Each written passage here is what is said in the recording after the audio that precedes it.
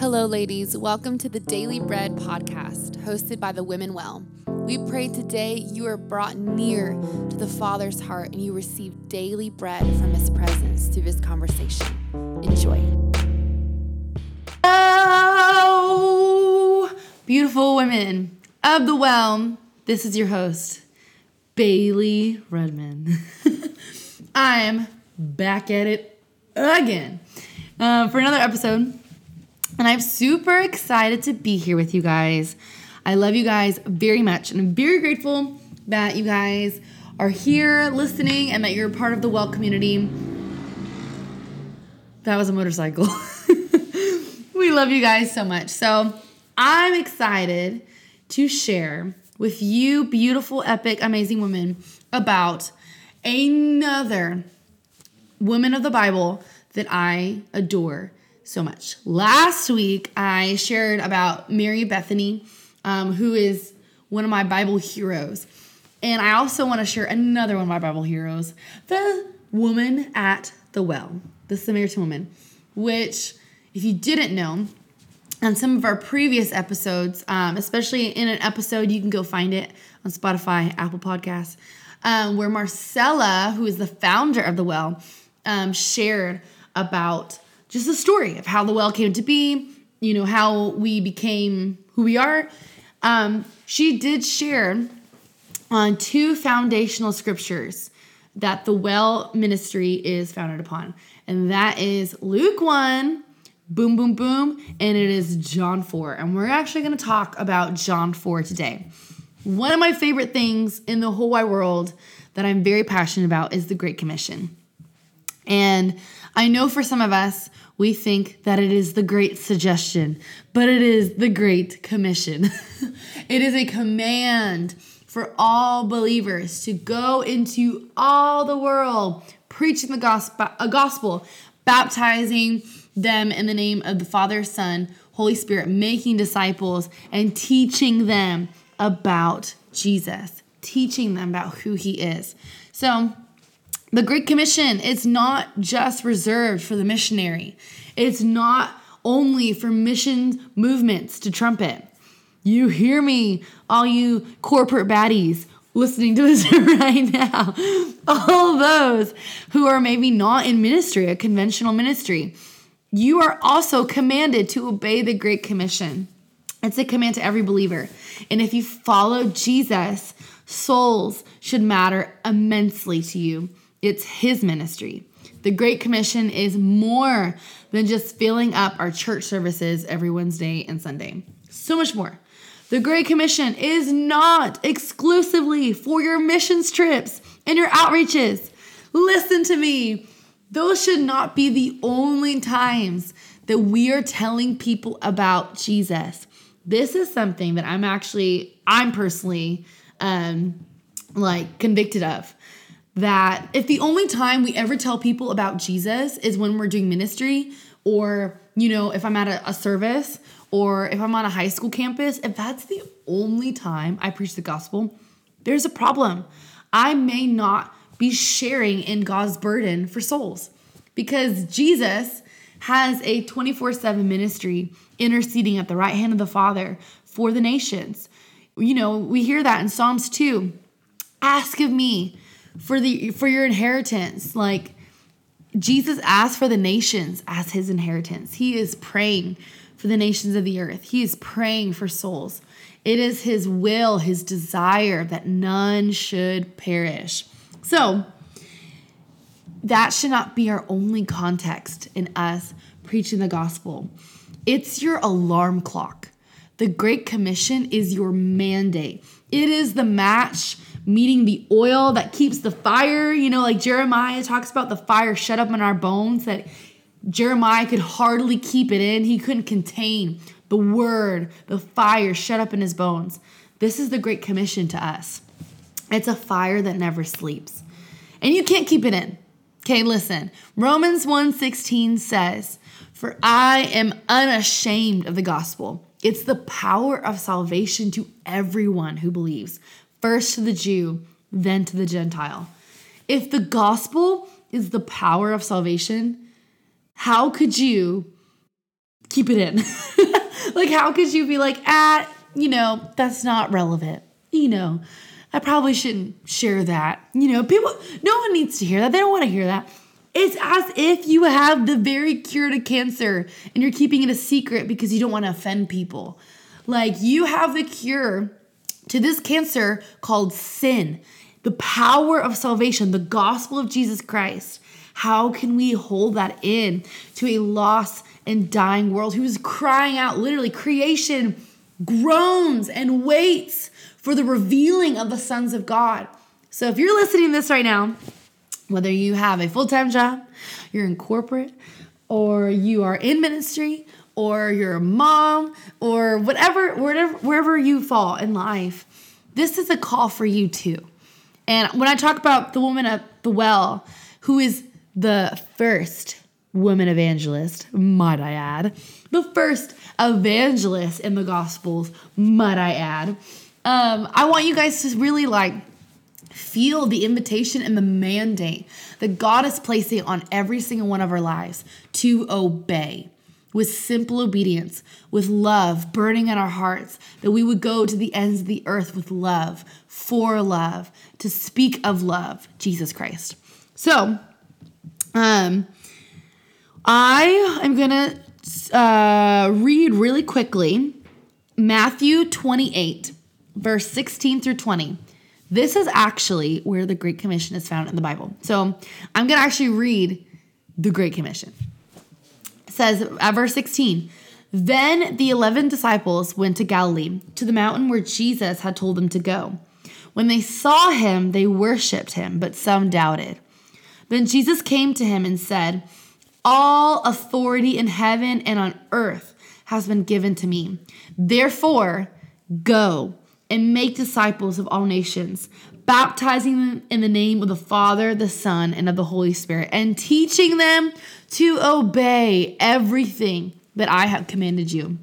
And surely I am with you always to the very end of the age.'" If you don't tell the good news, Satan will always raise up a counter gospel. Satan, which we see this, always raises up a counterfeit. I mean, we see this. There is the Christ, the coming Messiah, and then what does Satan do? What hand does he play? He raises up the Antichrist. There is the true living gospel, and Satan raises up a counterfeit gospel. There is true godly prophets, and then there are false prophets preaching a false message. When we see in Matthew 24, says, "And this gospel of the kingdom will be proclaimed throughout the whole world as a testimony to all nations, and then the end will come." When we talk about the gospel over and over again, you'll preach the gospel of the kingdom. I'm unashamed of the gospel. The gospel literally means good news. This is good news that Jesus not only came, not only died, not only rose again, but he's coming again. Did you know the whole Maranatha message, Jesus returning? It literally just says, Matthew 24, verse 14, Jesus will not return unless the Great Commission is fulfilled. So that means that every nation, every soul has to hear the gospel of the kingdom of Jesus Christ before he can return. So this must mean it's a pretty big deal to him. And if we don't share the good news, Satan will spread his gospel, the gospel of deception, the gospel of death, the gospel of destruction. Like this is the reality, guys. I mean, we see it. We see it so much. Like they say all the time, or they, as in like I hear people say this all the time, that if you don't tell people about, what's good, what's wrong. If you don't talk about, if the church doesn't tackle issues like pornography, if the church doesn't lead the way in media and in the arts, if the church doesn't lead the way in the, 7 mountains, the 7 spheres of influence, then guess who will? The world, Satan. He, the age or the spirit of the age. We see it. We see it now. Like even in music and in media and all these things, because the church historically has kind of been silent, or has chosen to take a more passive position in the world, out of fear of offending people, or whatever, fill in the blank. We all know we're a part of the church. We're all part of the, we're all a part of the problem, essentially. Well, we have seen the world rise up, Satan himself rise up and choose to disciple a whole generation through media, through the arts, through, fill in the blank. Like we see it. So I am encouraging you as a believer, don't be afraid. Don't choose to be quiet and passive about the gospel because you're afraid of offending someone. The gospel is offensive. A gospel without the cross is demonic. A crossless gospel, a gospel that doesn't call you to lay down your rights, a gospel that doesn't call you to lay down your life and even your own dignity and your reputation.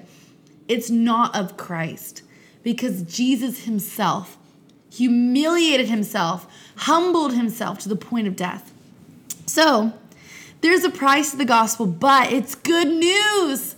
It is such good news. It is the answer to the problems that we're seeing in the earth. You are an answer to the Great Commission.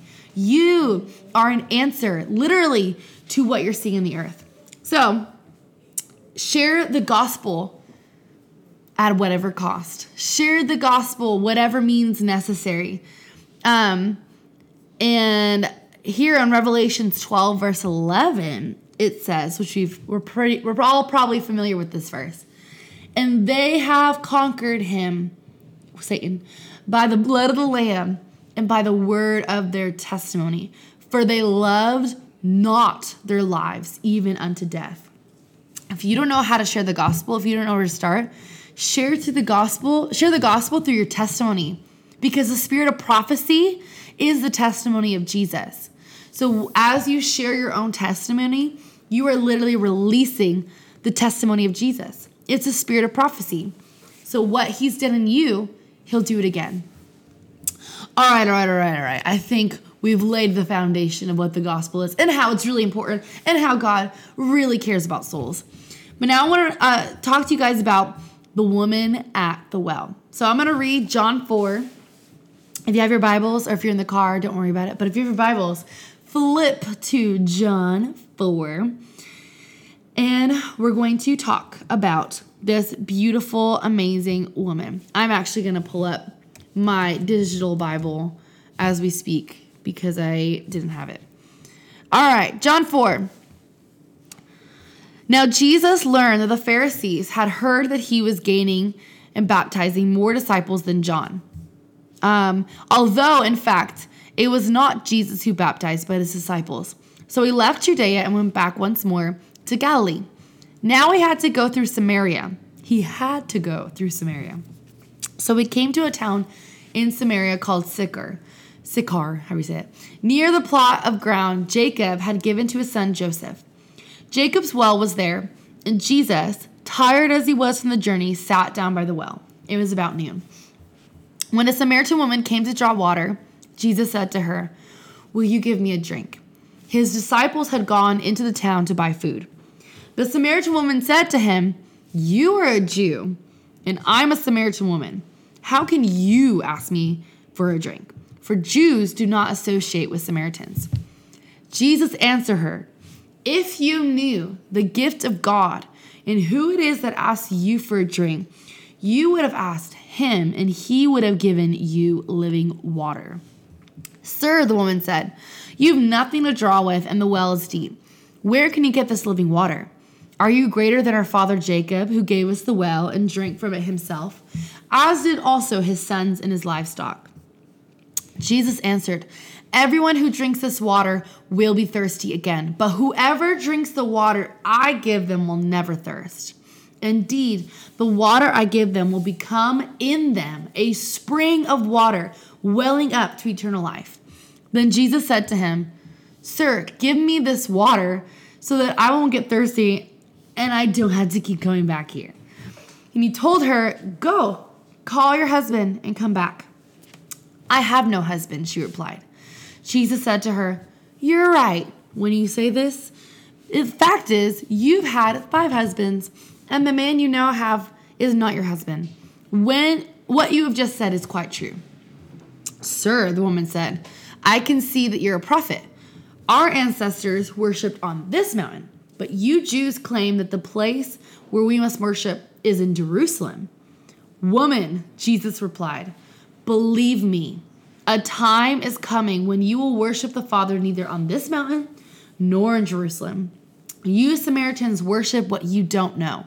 We worship what we do know, for salvation is from the Jews. Yet a time is coming and has now come when the true worshipers will worship the Father in the Spirit and in truth, for they are the kind of worshipers the Father seeks. God is Spirit, and his worshipers must worship in spirit and in truth.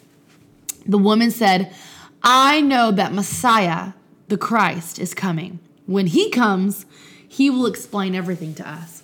Then Jesus declared, I, the one speaking to you, I am he. Just then his disciples returned and were surprised to find him talking with a woman. But no one asked, what do you want, or why are you talking to her? And leaving her water jar, the woman went back to the town and said to the people, come, see a man who told me everything I ever did. Could this be the Messiah? And they all came out of their town and made their way toward him. Meanwhile, his disciples urged him, Rabbi, eat something. But he said to them, I have food to eat that you know nothing about. Ooh, oh, it's so good. Then his disciples said to each other, could someone have brought him food? Like, they're so confused. Why is he full? Anyways, my food, said Jesus, is to do the will of him who sent me and to finish his work. Don't you have a saying? It's still 4 months until harvest. I tell you, open your eyes and look at the fields. They are ripe for harvest. Even now, the one who reaps draws a wage and harvests a crop for eternal life, so that the sower and the reaper may be glad together. Thus the saying, one sows and another reaps, is true. Oh, it's so crazy. And then skipping down, it says, many of the Samaritans from that town believed in him because of the woman's testimony. He told me everything I ever did. Because of his words, many more became believers. They said to the woman, we no longer believe just because of what you said. Now we have heard for ourselves, and we know that this man really is the Savior of the world. Mic drop. Come on, that story literally gets me so fired up. So fired up. Like, that in itself is the gospel right then and there. First of all, this woman is the very first woman besides the disciples, outside of the disciples, that Jesus fully and boldly revealed himself as the Messiah. The first person that Jesus revealed himself to as Messiah fully and boldly and upfront like that is a woman, an outcasted woman, a woman who no one else wanted to deal with, that no one else wanted anything to do with because of her reputation, because of what she's gone through. And even, racially, there was a divide between the Jews and the Samaritans. My God, Jesus crossed every line, every barrier, every margin, really, because she's marginalized. He crossed it all to reach her. I believe full-heartedly that Jesus was waiting for her. Because Jesus, why on earth would he go to a well? Like, think about that. For Jewish customs, it's very typical for women to go early in the mornings with their water jugs and to gather around the well, get their water for their cooking, for their cleaning, whatever it is that they need for drinking. And it's kind of like a social hour, to be honest. It's, it's like the hair salon or the nail salon or the coffee shops. Like, it was kind of like a meeting place for women to come together and to socialize. It just doesn't make sense that Jesus, was chilling at the well It was almost as if Jesus knew that this woman was coming. I think he knew. It doesn't say that, but I think he knew. And this woman, the Samaritan woman, had to come in the heat of the day when it was hot, because this is in the Middle East, guys. Like, this isn't like California. This is the Middle East, where it's the desert and it's hot and it's uncomfortable. And this woman, because of her past, because obviously, getting a divorce and multiple divorces is a no-no, she was forced to go draw her water when it's really, really, really hot. It was just an uncomfortable, not great situation. And there's Jesus. And I love this woman because this woman had sass. If you didn't pick up on it, she had some major sarcasm with Jesus, where she was like, literally, okay, I'll go back to the verse where she said it, where she said, in verse 12, where she's like, oh, so you're saying you're greater than our father Jacob, who literally gave us the well, who built it and drank from himself. Like, why are you talking about this water? Like, who are you, dude? Like, why are you here? And like, you're over here saying you have water that will never run dry. Like, who do you think you are? Basically, is what she's saying. Who do you think you are? And so then, Jesus is saying, well, if you drink of my water, you'll never be thirsty again. And it's going to well up into eternal life. And she's like, yeah, well, maybe you should give me some of that water so I don't have to come back to this dusty, crusty place, so I don't have to come back here in humiliation in the heat of the day. And that's when Jesus is like, why don't you go tell your husband? And I just want to even point this out. A lot of people paint the woman at the well, the Samaritan woman, as as she's in the wrong. You know what I mean? Like, they paint her out to be kind of like this promiscuous woman because she's saying that she's had multiple husbands.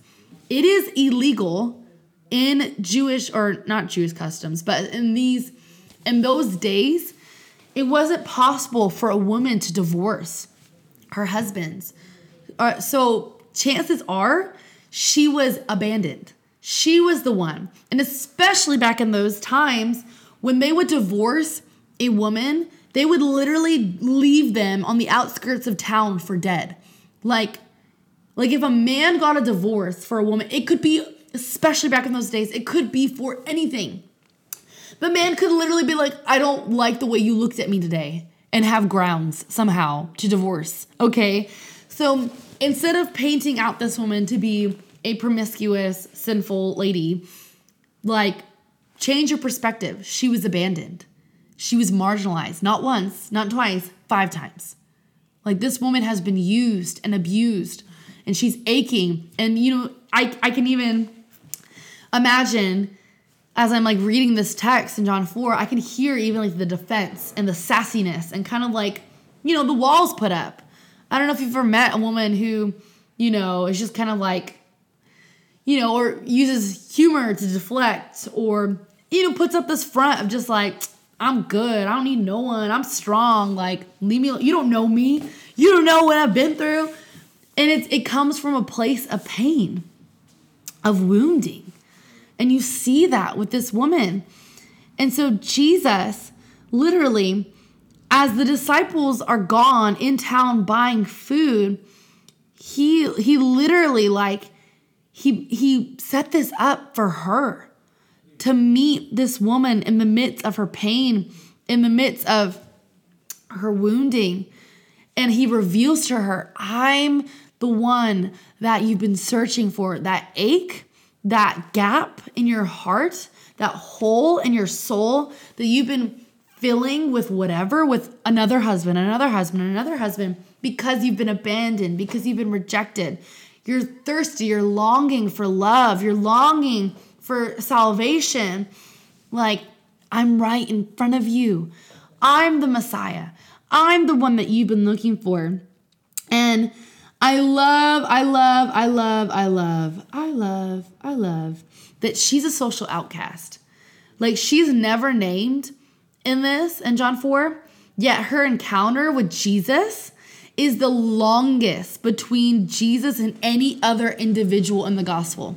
Any other person you hear in the gospels that Jesus is talking to, it's usually a few verses or like one statement that's recorded, This is the longest dialogue between Jesus and any other person in the Gospels. This is important. This is a burden in Jesus' heart. And this woman is representing the lowest of the low. She's a female in a society where women are both demeaned and disregarded. She's a part of a race, the Samaritan race, a race traditionally despised by Jews, and she's living in shame as a social outcast. Like, what? But this woman is not a sinful woman. This sermon that, this account on John 4, you have to see that her losing husbands, it could be from war, illness, prison, a woman in a patriarchal, I can't say that word, patriarch, I can, yeah. In a man-ruling society, women were nothing. So not only is her story one that points to Jesus overcoming exclusiveness and, every barrier you can imagine in society, it shows that this woman who preaches, teaches, and evangelizes and works as an apostle was the one that Jesus was after. That Jesus has a significant place in his heart for women and that he wants to use women to preach the gospel and fulfill the Great Commission. That's important. See this as yourself and also see that her story saved an entire city. Your story can lead to salvation. When the woman believed, when Jesus said, I am he, I'm the Messiah, when the woman believed, she immediately ran off to tell others. Her words made an impact. It literally says, verse 39, many of the Samaritans from that town believed in him because of this woman's testimony. And even if you guys want to research this, I can't go too much into this because of time. But this woman in Orthodox, where is it? I think it's in Orthodox research. You can Google it. They actually did find a name for this woman, and they call her Fontina. Oh, Eastern Orthodox tradition. They regard her as Fontina, and they consider her as equal to the apostles, and they praise her for her work in growing and strengthening the early church. But I want you guys to hear this.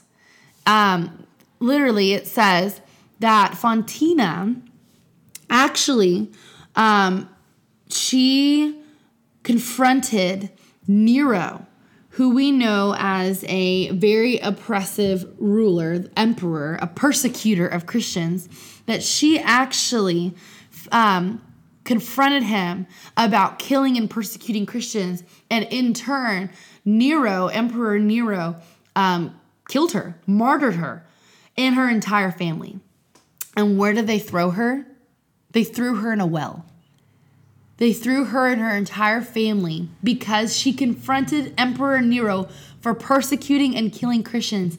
They murdered and martyred her themselves and her entire family and threw her in a well, the same place where she first met Jesus. Let that sink in. This woman who is outcasted, who is rejected, who is abandoned, who you maybe in modern times would consider the lowest of the low. Maybe it was somebody that if you saw on the streets, you'd be reluctant to tell the gospel to. This woman became the greatest evangelist, the first evangelist, a woman evangelist, and in turn gave her own life up for Jesus. And so I really just want to encourage women listening to this right now. He is so worthy of souls. He is so worthy of you laying down your own dignity and your own reputation and your own fear of man to shout it out from the rooftops that there's a Messiah who has come, who is the answer to the longings and the desperation of your soul. A broken, lost, dying world needs to know that there is a Jesus, that there is a solution, that there's a hope. And his name is Jesus. It's all found in Jesus Christ. And if you don't tell them, who will? Be the Fontina. Be the woman at the well. Be the one who will, allow the Lord to receive receive the reward of his suffering. The Lamb is worthy to receive the full reward of his suffering in every nation, in every soul, in high schools, in your hometown, in your own family. And if you don't tell them, who will? It's more than just the four walls of a church. The bride's beautiful. We need the bride. But the gospel is unto the four corners of the earth, not just the four walls of your church. From Jerusalem to the world. Like, love has a name. The world needs to know that love has a name, and his name is Jesus. So bring him what he's worthy of. Bring him what he's worthy of. So I just want to pray for you as we end this podcast episode, and I hope this encourages you, and I hope you see that through the life of the woman at the well, that he is so worthy of you laying everything down and shouting it out from the rooftops that Jesus is Lord and that he is the true living water. So let's pray. Jesus, I thank you so much. Thank you, Lord. Thank you, Lord. Thank you, Lord, for these women that you're commissioning out to obey to the four corners of the earth, all because of love. All because of love, because they love you. Father, thank you, Lord, for John 4. Thank you for the woman at the well. Thank you for this story. I pray, God, that you would help us to be those women who would quickly obey, who would go, even when it's scary, even when it feels uncomfortable, even when, we have the fear of man and all these things. Jesus, I ask, God, that you would give us the boldness and the courage to be unashamed of the gospel. And that we would shout it out from the rooftops that Jesus is Messiah. Jesus is Lord. And that there is an answer. There's an answer to the crying, desperate longings of our souls. And it's Jesus. So Lord, thank you, God, for commissioning us out as women, as daughters. In Jesus' name. Amen. Thank you guys so much for listening to another episode of the Well Women Podcast, Daily Bread. And I pray you got your daily bread from the Word today. And make sure you go and follow us on Instagram at _well_women. And also make sure you download our app, the Well app. It is epic and there's so many resources. So love you guys very much. Have the best day.